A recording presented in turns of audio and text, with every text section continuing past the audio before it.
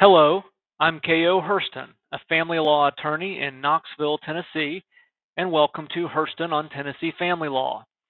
The written version of today's post appears on my blog, which is also called Hurston on Tennessee Family Law. I hope you find it helpful.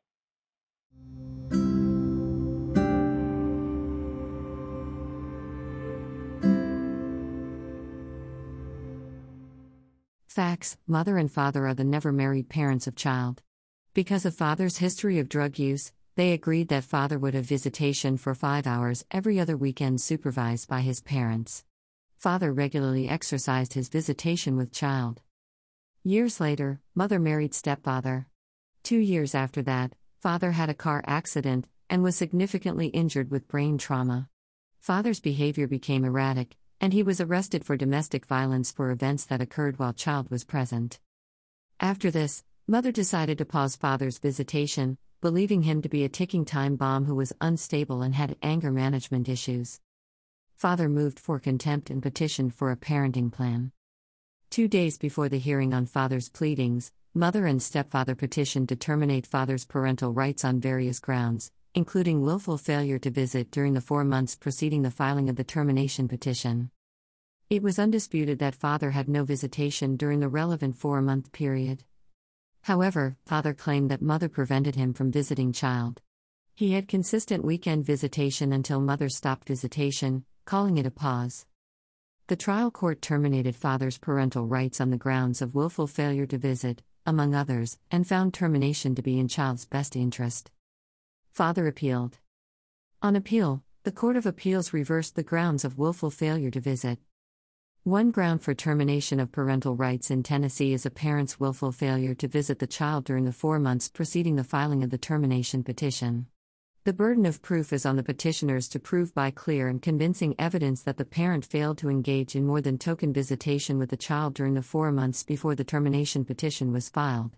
If that burden is met, the burden shifts to the parent to prove by a preponderance of the evidence that their failure to visit was not willful.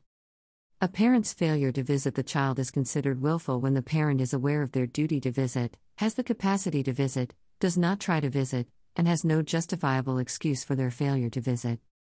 A parent who tries to visit a child cannot be said to have willfully abandoned the child if their attempts were thwarted by the acts of others and circumstances beyond their control. Another individual's action does not excuse a parent's failure to visit unless the other person's conduct actually prevents the parent from performing their obligation to visit with the child or amounts to a significant restraint of or interference with the parent's efforts to develop a relationship with the child. The court found mother's actions significantly restrained or interfered with father's visitation, making his failure to visit not willful. Greater than it is undisputed that mother made a unilateral decision to stop father's visitation for an indeterminate period of time despite their previous agreement. Regardless of whether father attempted to contact mother after she instituted the pause in visitation, it is undisputed that mother never informed father that the pause had ended or that he was permitted to visit child again. Mother even testified that she would not have allowed the visit if father had requested visitation. We also note that father filed his motion for contempt and petition for parenting plan prior to mother filing her petition for termination and during the relevant 4-month period.